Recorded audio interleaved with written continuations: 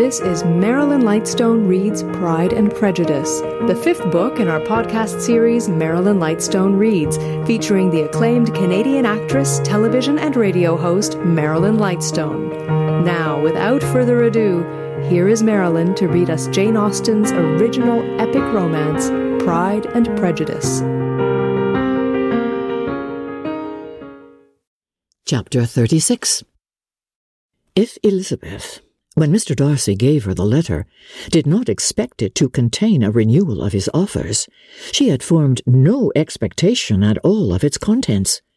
But such as they were, it may well be supposed how eagerly she went through them, and what a contrariety of emotion they excited. Her feelings as she read were scarcely to be defined. With amazement did she first understand that he believed any apology to be in his power, and steadfastly was she persuaded that he could have no explanation to give which a just sense of shame would not conceal. With a strong prejudice against everything he might say, she began his account of what had happened at Netherfield. She read with an eagerness which hardly left her power of comprehension, and from impatience of knowing what the next sentence might bring, was incapable of attending to the sense of the one before her eyes.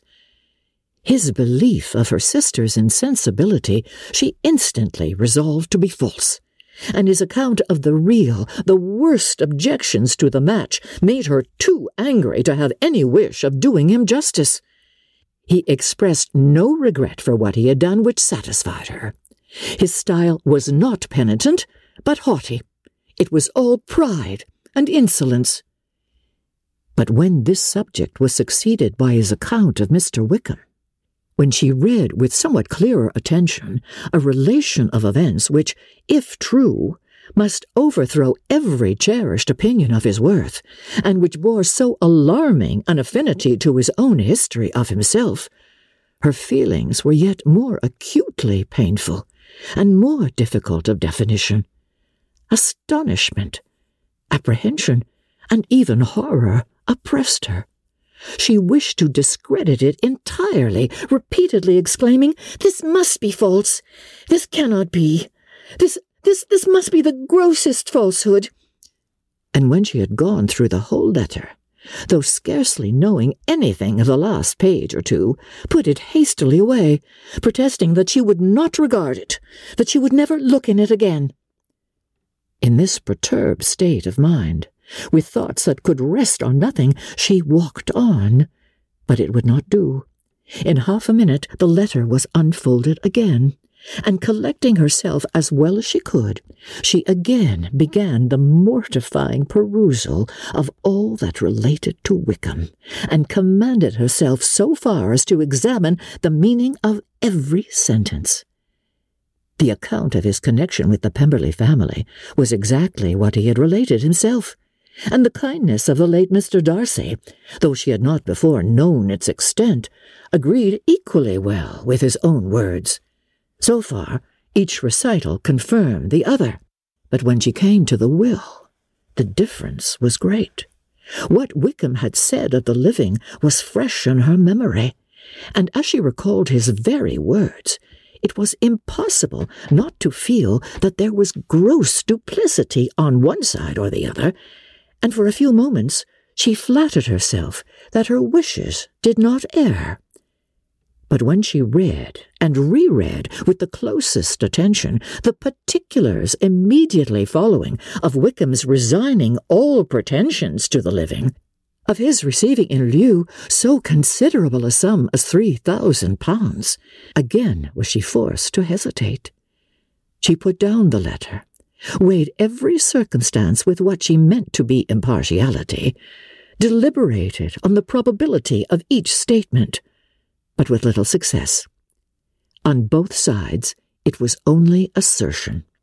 Again she read on, but every line proved more clearly that the affair, which she had believed it impossible that any contrivance could so represent as to render Mr. Darcy's conduct in it less than infamous, was capable of a turn which must make him entirely blameless throughout the whole.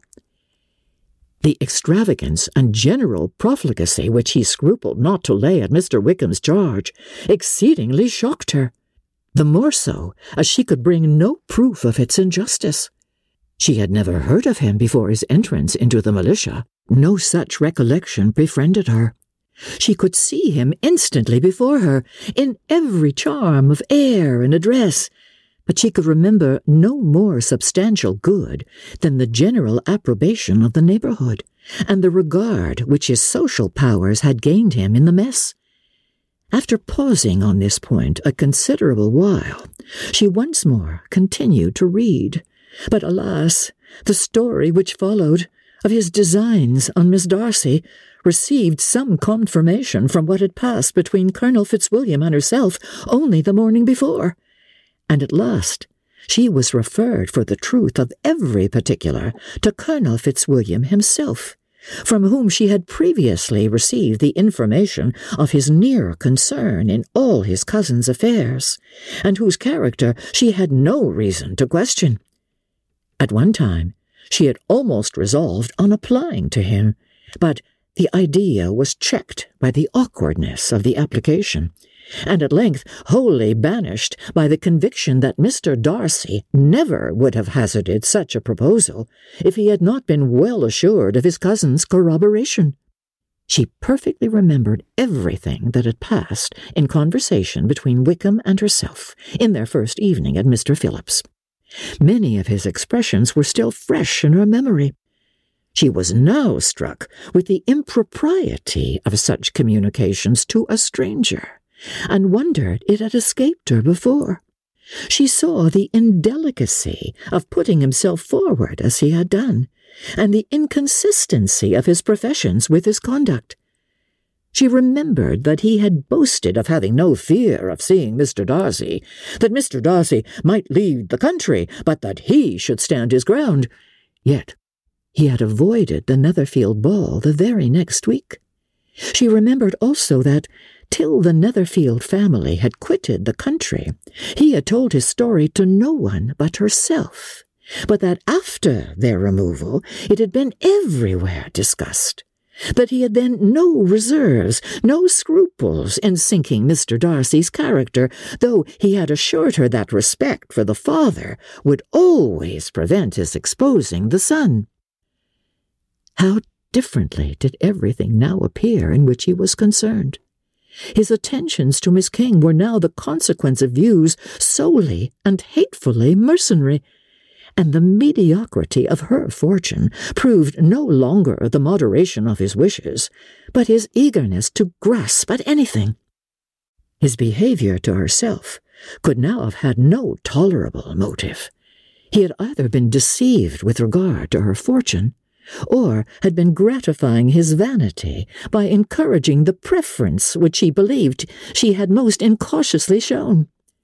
Every lingering struggle in his favour grew fainter and fainter, and in farther justification of Mr. Darcy, she could not but allow that Mr. Bingley, when questioned by Jane, had long ago asserted his blamelessness in the affair, that proud and repulsive as were his manners, she had never, in the whole course of their acquaintance, an acquaintance which had latterly brought them much together, and given her a sort of intimacy with his ways, seen anything that betrayed him to be unprincipled or unjust, anything that spoke him of irreligious or immoral habits, that among his own connections he was esteemed and valued, that even Wickham had allowed him merit as a brother, and that she had often heard him speak so affectionately of his sister as to prove him capable of some amiable feeling, that, had his actions been what Mr. Wickham represented them, so gross a violation of everything right could hardly have been concealed from the world, and that friendship between a person capable of it and such an amiable man as Mr. Bingley was incomprehensible. She grew absolutely ashamed of herself. Of neither Darcy nor Wickham could she think without feeling she had been blind, partial, prejudiced, absurd. How despicably I have acted! she cried.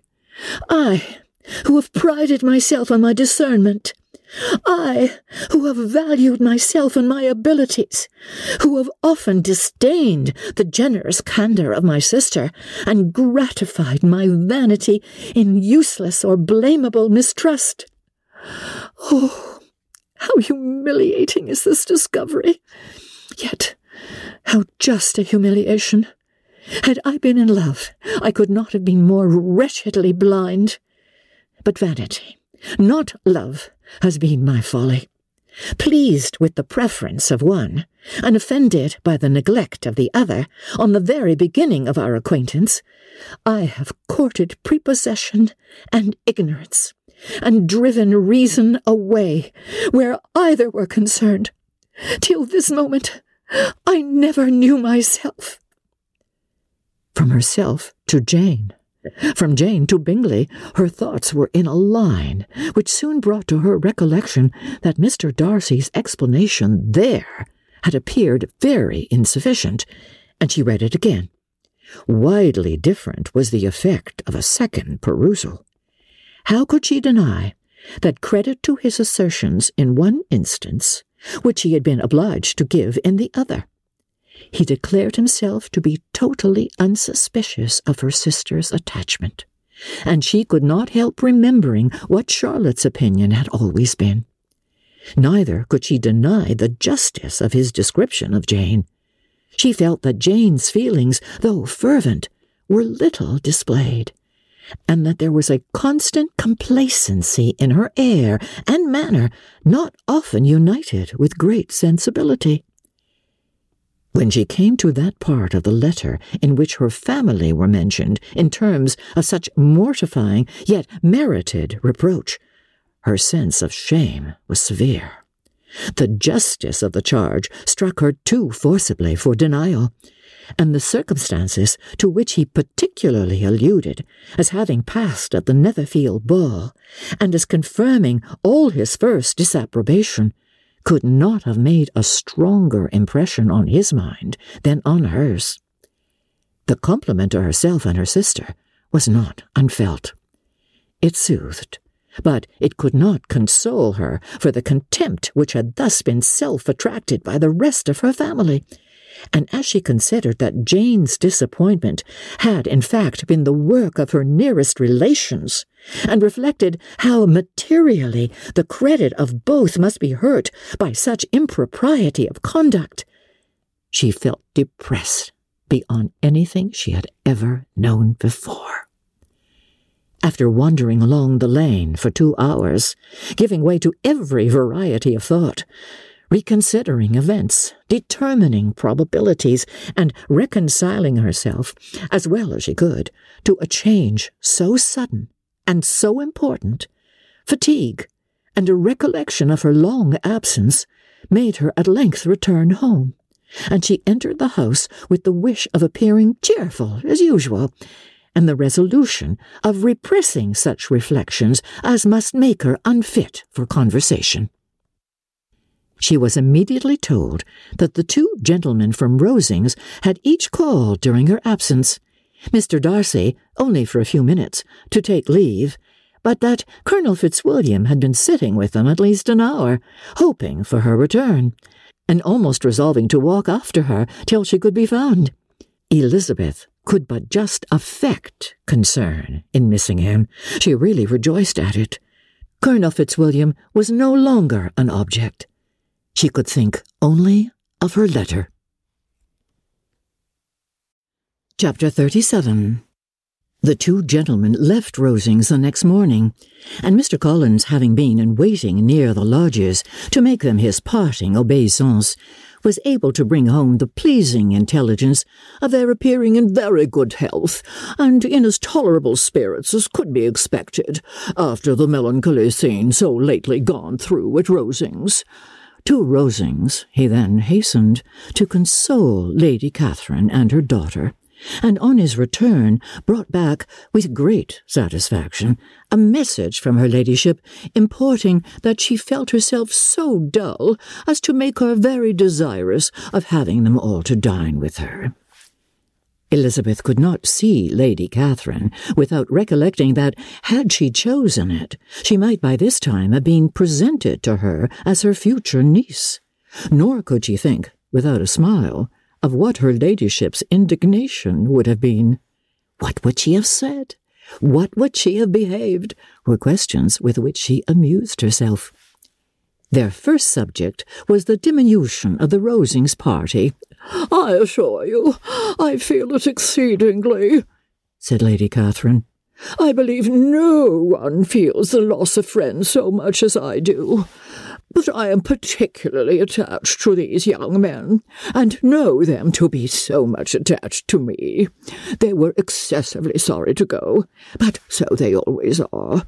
The dear Colonel rallied his spirits tolerably just at last, but Darcy seemed to feel it most acutely, more, I think, than last year. His attachment to Rosings certainly increases." Mr. Collins had a compliment and an allusion to throw in here, which were kindly smiled on by the mother and daughter.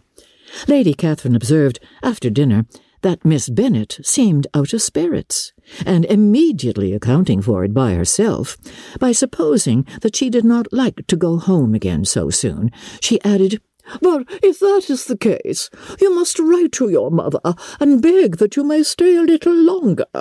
Mrs. Collins will be very glad of your company, I'm sure." "I am much obliged to your ladyship for your kind invitation," replied Elizabeth, "but it is not in my power to accept it. I must be in town next Saturday." "Why, at that rate you will have only been here 6 weeks. I expected you to stay 2 months. I told Mrs. Collins so before you came. There can be no occasion for you going so soon. Mrs. Bennet could certainly spare you for another fortnight." "But my father cannot. He wrote last week to hurry my return." "Oh, your father, of course, may spare you if your mother can. Daughters are never so much of consequence to a father. And if you will stay another month complete, it will be in my power to take one of you as far as London, for I am going there in early June, for a week, and as Dawson does not object to the barouche box, there will be very good room for one of you, and indeed, if the weather should happen to be cool, I should not object to taking you both, as you are neither of you large." "You are all kindness, madam, but I believe we must abide by our original plan." Lady Catherine seemed resigned. "Mrs. Collins, you must send a servant with them. You know I always speak my mind, and I cannot bear the idea of 2 young women travelling post by themselves. It is highly improper. You must contrive to send somebody. I have the greatest dislike in the world to that sort of thing. Young women should always be properly guarded and attended according to their situation in life. When my niece Georgiana went to Ramsgate last summer, I made a point of her having 2 men-servants go with her. Miss Darcy, the daughter of Mr. Darcy of Pemberley, and Lady Anne could not have appeared with propriety in a different manner. I am excessively attentive to all these things. You must send John with the young ladies, Mrs. Collins. I am glad it occurred to me to mention it, for it would really be discreditable to you to let them go alone." "My uncle is to send a servant for us." "Oh, your uncle, he keeps a manservant, does he? I am very glad you have somebody who thinks of these things. Where shall you change horses?" "Oh, Bromley, of course. If you mention my name at the bell, you will be attended to." Lady Catherine had many other questions to ask respecting their journey, and as she did not answer them all herself, attention was necessary, which Elizabeth believed to be lucky for her, or, with a mind so occupied, she might have forgotten where she was. Reflection must be reserved for solitary hours. Whenever she was alone, she gave way to it as the greatest relief, and not a day went by without a solitary walk, in which she might indulge in all the delight of unpleasant recollections. Mr. Darcy's letter she was in a fair way of soon knowing by heart. She studied every sentence, and her feelings towards its writer were at times widely different. When she remembered the style of his address, she was still full of indignation, but when she considered how unjustly she had condemned and upbraided him, her anger was turned against herself, and his disappointed feelings became the object of compassion. His attachment excited gratitude, his general character respect, but she could not approve him, nor could she for a moment repent her refusal, or feel the slightest inclination ever to see him again. In her own past behaviour there was a constant source of vexation and regret, and in the unhappy defects of her family, a subject of yet heavier chagrin. They were hopeless of remedy. Her father, contented with laughing at them, would never exert himself to restrain the wild giddiness of his youngest daughters, and her mother, with manners so far from right herself, was entirely insensible of the evil. Elizabeth had frequently united with Jane in an endeavour to check the imprudence of Catherine and Lydia, but while they were supported by their mother's indulgence, what chance could there be of improvement? Catherine, weak-spirited, irritable, and completely under Lydia's guidance, had been always affronted by their advice, and Lydia, self-willed and careless, would scarcely give them a hearing. They were ignorant, idle, and vain. While there was an officer in Meryton, they would flirt with him, and while Meryton was within a walk of Longbourn, they would be going there forever. Anxiety on Jane's behalf was another prevailing concern, and Mr. Darcy's explanation, by restoring Bingley to all her former good opinion, heightened the sense of what Jane had lost. His affection was proved to have been sincere, and his conduct cleared of all blame, unless any could attach to the implicitness of his confidence in his friend. How grievous, then, was the thought that, of a situation so desirable in every respect, so replete with advantage, so promising for happiness, Jane had been deprived by the folly and indecorum of her own family.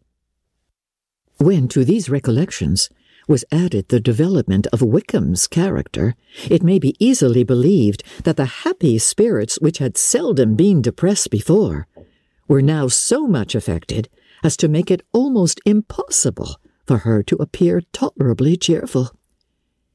Their engagements at Rosings were as frequent during the last week of her stay as they had been at the first. The very last evening was spent there, and her ladyship again inquired minutely into the particulars of their journey, gave them directions as to the best method of packing, and was so urgent on the necessity of placing gowns in the only right way that Maria thought herself obliged, on her return, to undo all the work of the morning and pack her trunk afresh. When they parted, Lady Catherine, with great condescension, wished them a good journey, and invited them to come to Hunsford again next year, and Miss de Bourgh exerted herself so far as to curtsy and hold out her hand to both. Chapter 38. On Saturday morning, Elizabeth and Mr. Collins met for breakfast a few minutes before the others appeared, and he took the opportunity of paying the parting civilities which he deemed indispensably necessary. "I know not, Miss Elizabeth," said he, "whether Mrs. Collins has yet expressed her sense of your kindness in coming to us, but I am very certain you will not leave the house without receiving her thanks for it. The favour of your company has been much felt, I assure you. We know how little there is to tempt anyone to our humble abode. Our plain manner of living, our small rooms and few domestics, and the little we see of the world must make Hunsford extremely dull to a young lady like yourself, but I hope you will believe us grateful for the condescension, and that we have done everything in our power to prevent your spending your time unpleasantly." Elizabeth was eager with her thanks and assurances of happiness.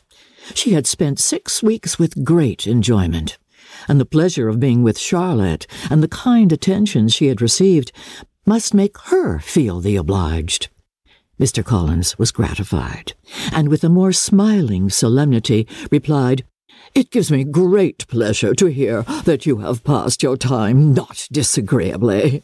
We have certainly done our best, and most fortunately having it in our power to introduce you to very superior society, and from our connection with Rosings, the frequent means of varying the humble home scene, I think we may flatter ourselves that your Hunsford visit cannot have been entirely irksome. Our situation with regard to Lady Catherine's family is indeed the sort of extraordinary advantage and blessing which few can boast. You see on what a footing we are. You see how continually we are engaged there.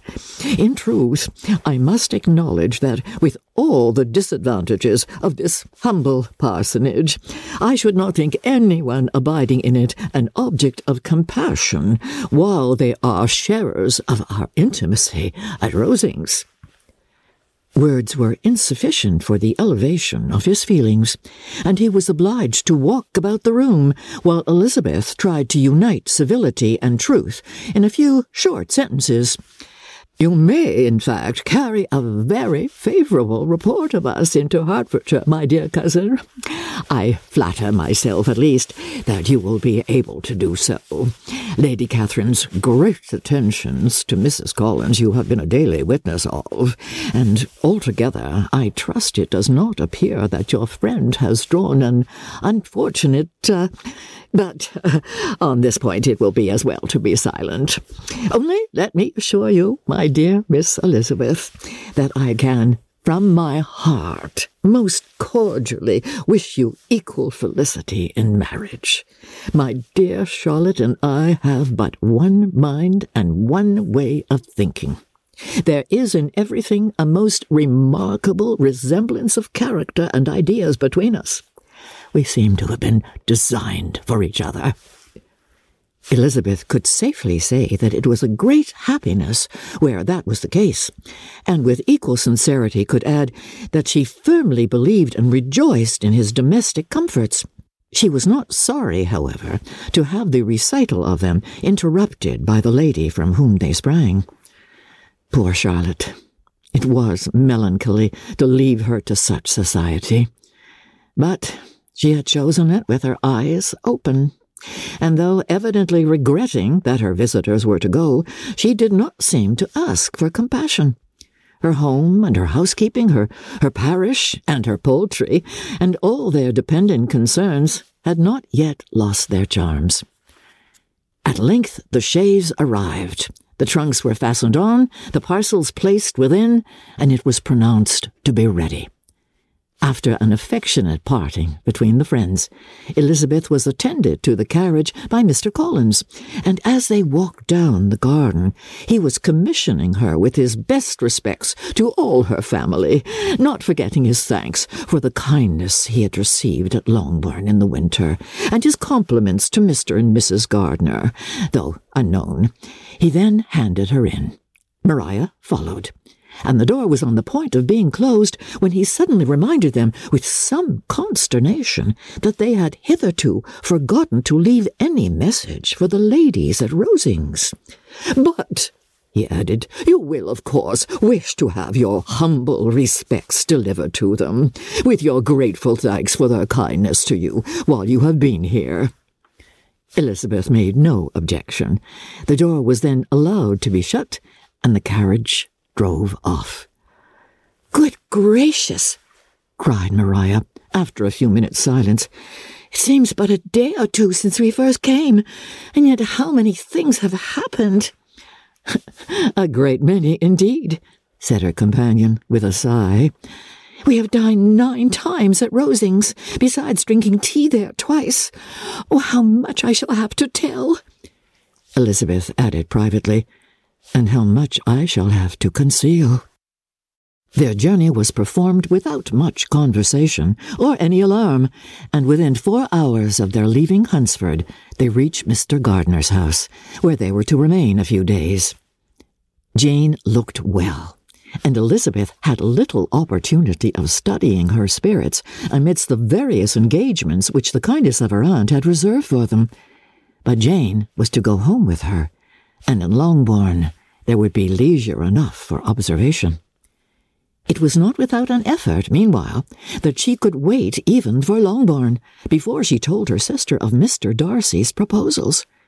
To know that she had the power of revealing what would so exceedingly astonish Jane, and must at the same time so highly gratify whatever of her own vanity she had not yet been able to reason away, was such a temptation to openness as nothing could have conquered, but the state of indecision in which she remained as to the extent of what she should communicate, and her fear, if she once entered on the subject, of being hurried into repeating something of Bingley, which might only grieve her sister further.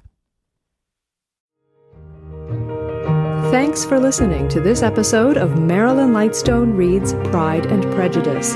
This episode was produced by Justin Eacock, executive producer Moses Neimer. This is our 5th book in our Marilyn Lightstone Reads podcast. We invite you to go back and listen to Marilyn read The Age of Innocence, Anne of Green Gables, Jane Eyre, and A Christmas Carol. Also, you can help support this podcast by recommending it to your friends and leaving a 5-star review in either iTunes or Google. And while you're there, look for a variety of other quality podcasts proudly presented by the Zoomer Podcast Network.